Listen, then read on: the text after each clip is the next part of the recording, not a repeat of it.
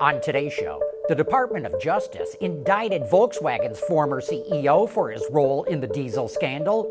GM is using AI and 3D printing to make cars a lot lighter. And dealers respond to critics who say they don't know how to sell electric cars. All that and more coming right up on Autoline Daily.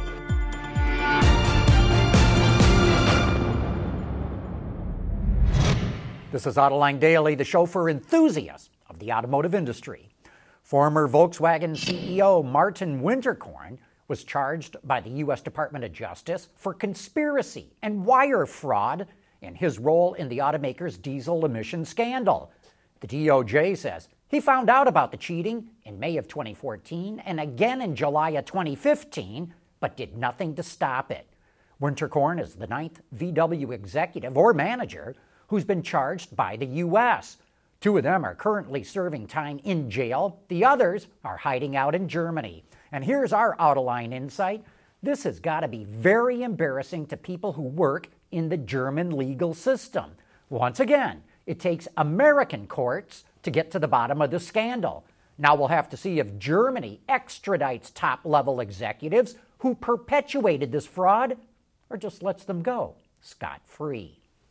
We've got Ferrari's latest financial numbers, and it just set a record for the quarter. It sold 2,128 cars in the first 3 months of the year. That's up 6% from a year ago. The increases were driven by V12 models. Sales of V8 models were flat.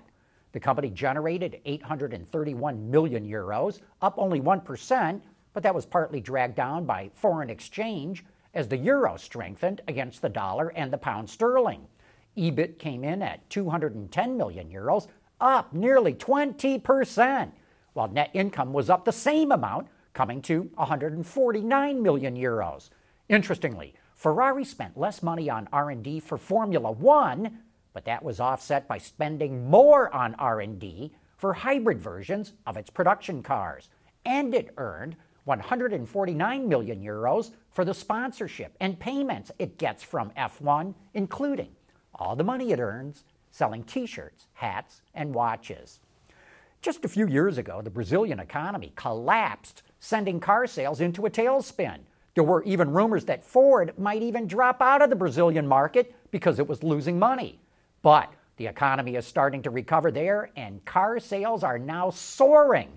Wards Auto reports that nearly 210,000 light vehicles were sold in Brazil in April, up almost 38% compared to a year ago.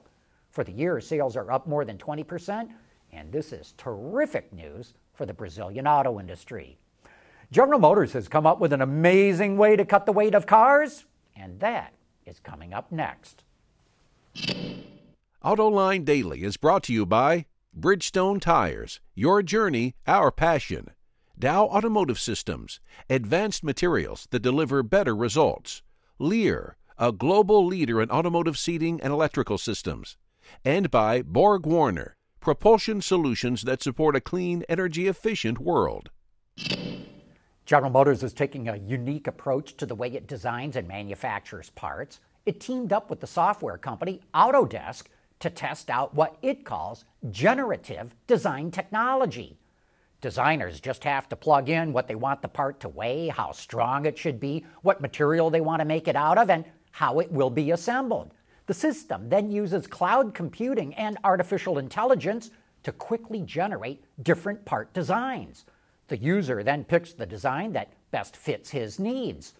GM sees even more potential that can be unlocked when paired with 3D printing. For example, it took a seat bracket made out of 8 different pieces and, after running it through Autodesk's software, cut it down to a single part that's 40% lighter and 20% stronger. And that means we're going to see a lot more weight taken out of cars simply by using more computing power. You know, Michigan's become something of a haven for testing autonomous cars, and now Toyota is joining the mix. It's going to open its own autonomous vehicle test facility in October near the Ohio border. The 1.75-mile closed-course test track will include congested urban environments, slick surfaces, and a 4-lane divided highway with high-speed entrance and exit ramps. As we said, there are a number of other places in Michigan that Toyota could have turned to, but it's clear the automaker doesn't want anyone else catching wind of what it's up to. Critics say that car dealers don't do a good job of selling electric cars. Coming up next, we'll tell you what the dealers say. At Bridgestone, our engineers want to help make sure you're not stuck on the side of the road. Our revolutionary Drive Guard tires are engineered to take a puncture and drive up to 50 miles. Ready to go. Watch our latest Archer demo at BridgestoneTire.com. Electric cars make up a tiny fraction of the overall market. Part of the reason, according to EV advocates, is that dealers don't do a good job of training their sales staff to sell EVs. Well, on Autoline this week, we're joined by car dealers, and here's their take on that criticism. We sell what the customer wants, and the customer wants a car. We'll sell it. I don't care if it's electric or if whatever the powertrain might be, and then it has to be affordable. I think dealers do a great job. I mean, it doesn't matter to us whether you buy an electric car. Maybe on the service side it might matter a little bit, but it doesn't matter much to us, and we're not trying to inhibit the development of electric. I don't think I would like to tell you we have the ability or the power to do that. We're not that powerful. Exactly. Tim, what do you say? You know, dealers are making a huge investment, not only in infrastructure, but a lot of dealers have invested in their people to train and educate the lead salesperson on the EVs. So we've got the number one Leaf dealer in the country in Boulder, Colorado, and maybe it's because it's Boulder, Colorado, but they prepare for it. So they have a dedicated staff, a line of EVs, and they sell them in volume there. The dealerships that have done that, and many have, they've taken that market proactively, and in Colorado they've got the boost from the government for the incentive, and they do much better. NADA has a program, has a dealer education, drive education program on EVs, and we've actually taken education and training programs locally to dealers to help them inform their salespeople how to better prepare for the market. I don't buy that dealers don't want to sell EVs.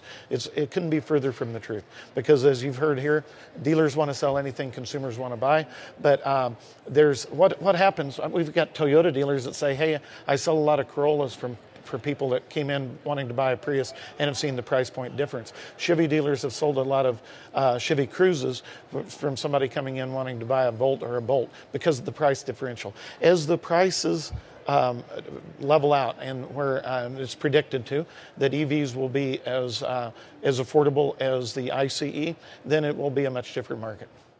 For more about the role that dealers are going to play in the new world of mobility, you can watch that entire discussion right now on our website, Autoline.tv, or you can find it on our YouTube channel. But that's it for today. May the 4th be with you.